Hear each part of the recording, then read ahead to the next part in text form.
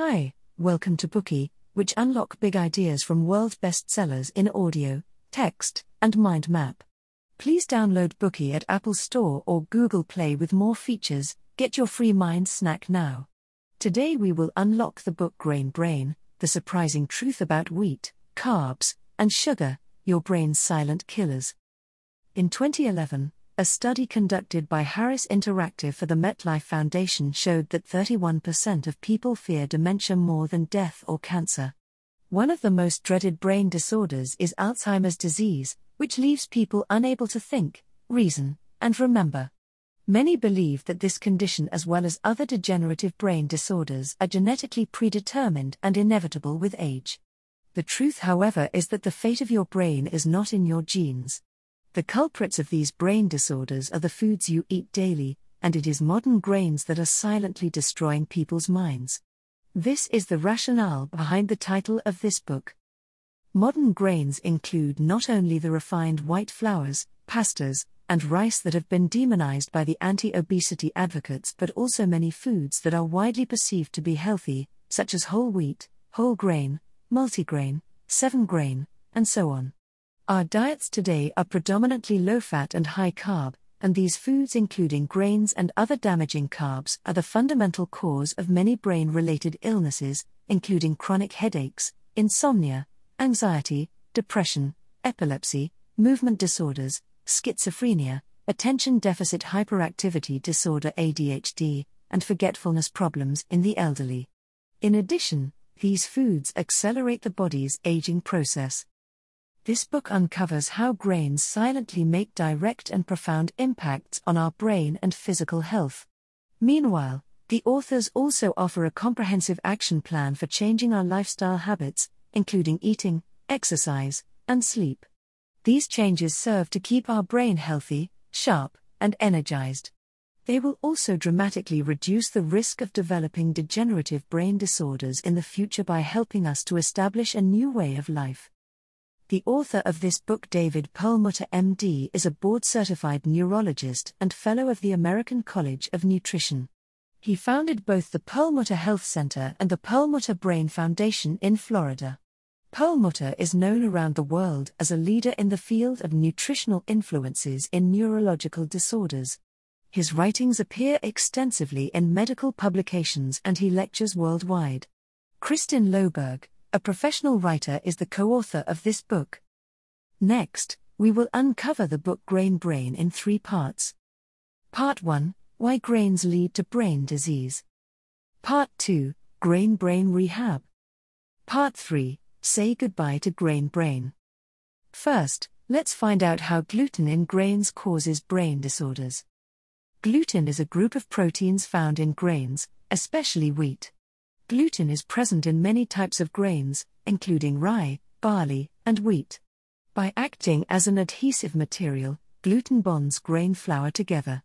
Gluten is why most of the soft and chewy bread products today have a gumminess to them. Gluten also plays a critical role in the leavening process. Without it, our bread will not ferment properly. Due to its stabilizing effect, gluten is also often used as an additive in food processing. Thus, it is found in foods like ice cream, cheese, margarine, sauces, and so forth. So, what is the link between gluten and brain disorders? Researchers have found that the root cause of degenerative diseases, including brain dysfunction, is inflammation. Inflammation is triggered when the immune system reacts to a substance in the body. Our body's natural response to certain types of stress is to create swelling and pain, such as skin redness after an insect bite or a swollen ankle after a sprain. These are all signs of inflammation. Inflammation is not an entirely negative bodily response, it also indicates that the body is trying to protect itself from potentially harmful substances. However, when the body is constantly under attack by irritants, and the inflammation response persists, it produces a variety of chemicals that are toxic to our cells. As some of you may know, inflammation is a fundamental cause of the morbidity and mortality associated with many illnesses, including coronary artery disease, cancer, diabetes, etc. However, what isn't widely known is that there can also be inflammations in the brain. Furthermore, brain inflammation is involved in Parkinson's disease, multiple sclerosis, epilepsy, autism, Alzheimer's, and many other ailments. As the brain has no pain receptors, we can't feel when it is inflamed. Gluten is one of the major irritants in the inflammatory pathway leading to the brain. As an inflammatory cytokine, it damages our brain. Gluten is composed of two protein groups, the glutenins and the gliadins. Gliadin is composed of 12 different smaller units, any of which can cause allergic reactions leading to inflammation. An after-effect of brain inflammation is the activation of free radicals in the body. Free radicals accelerate the body's oxidation process. By the time oxidized tissues and cells stop working correctly, they can pose a lot of health risks. Hearing this, of course, you may immediately wonder, if gluten is so bad, how have we survived so long while eating it? Perlmutter tells us that this is because the grains we eat today are a far cry from the grains that entered our recipes 10,000 years ago. Moreover, modern food manufacturing allows us to grow grains with 40 times the gluten content than the grains of a few decades ago. Now that we've learned about how gluten causes brain disease, let's examine the harmful effects of carbs on the brain. Firstly, like gluten, a high-carb diet is one of the major irritants in the inflammatory pathway leading to the brain. It triggers inflammation and harms the brain. Secondly, ingesting grains and carbs results in blood sugar spikes, which immediately deplete serotonin, adrenaline, dopamine, and other neurotransmitters. These neurotransmitters are our primary mood and brain regulators, and their depletion can set fire to the brain. Many studies have shown a correlation between blood glucose levels and impairment in memory and cognitive skills.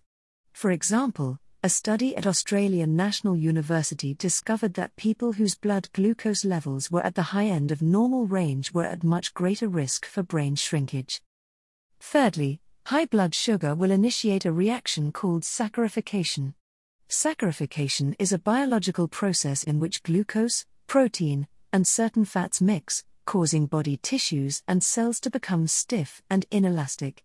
Although saccharification is an inevitable and natural biological process, a high-carb diet will speed up the saccharification process. Brain tissue and cells become stiff with saccharification, and high saccharification levels can also lead to cognitive decline. After proteins are saccharifed, they become a massive source of free radical production. When there are excessive free radicals in the body, these free radicals get out of control, causing damage to lipids, proteins, and even the DNA and RNA in our body. Studies have shown that this type of injury tends to occur in the early stages of cognitive impairment and is directly related to brain degeneration. Aside from this, higher glucose levels in the body can lead to the oxidation of low-density lipoprotein, LDL. LDL is a carrier protein with essential functions. Its mission is to capture cholesterol and transport it to neurons that perform critical functions. Many people perceive cholesterol as something that is detrimental to their health. Still, many scientific studies have confirmed that cholesterol plays a crucial role in maintaining brain health and function. For instance, in the early 21st century, researchers at Boston University studied the relationship between total cholesterol and cognitive performance. According to this study published in 2005, there was a significant positive correlation between total cholesterol and measures of verbal fluency, attention concentration, abstract reasoning, and a composite score measuring multiple cognitive domains. In terms of functionality, cholesterol is the basic building block of cell membranes, a vital brain nutrient, and essential fuel for neurons. It also serves as a powerful antioxidant that protects the brain from free radical damage. The importance of LDL, which carries cholesterol, becomes clear when we understand how critical cholesterol is to the brain. However, as we mentioned earlier, higher glucose levels in the body lead to LDL oxidation, which compromises its ability to deliver cholesterol to the brain. This leads to brain dysfunction. We are exposed to a variety of carbs in our lives, so it's important to know which ones are more beneficial and which ones are more harmful. The book points out that food made from refined flour, including bread, cereals, and pasta, starches like rice, potatoes, and corn, and liquid carbohydrates such as soda, beer, and fruit juices are all foods that can be relatively more harmful to the brain, because they trigger the most significant surge in blood sugar. Additionally, these carbs are more likely to allow fat to accumulate, leading to obesity. By contrast, the carbs in leafy green vegetables such as broccoli and spinach are mixed with indigestible fiber. Thus, their breakdown is slowed down, which means that the glucose is released into the bloodstream slowly and incrementally. Similar to many vegetables, the water and fiber in fruits will also dilute the blood sugar effect. We've learned how gluten causes brain disorders, as well as the adverse effects of carbs on the brain. Now, let's move on to understanding how the deleterious impact of gluten and carbs on the brain are related to behavioral and psychological disorders. According to the Centers for Disease Control and Prevention data, in 2013, approximately 6.4 million American children ages 4 to 17 were diagnosed with ADHD, reflecting a 53% rise in the past decade. Another set of data stated that among children under the age of 19, the use of anti-anxiety medication increased 45% in girls and 37% in boys over the decade between 2001 and 2010. Perlmutter tells us that the fundamental cause of these psychological and behavioral disorders is gluten and carbohydrates. Perlmutter briefs us about some of the patients he has seen. KM, a 9-year-old girl, had the classic signs of ADHD and poor memory. A medical test confirmed two causes: gluten allergy and below normal blood levels of omega-3 docosahexaenoic acid, DHA. Perlmutter prescribed KM a gluten-free diet and DHA supplements and severely limited KM's beverage intake. After some time, KM's condition improved dramatically.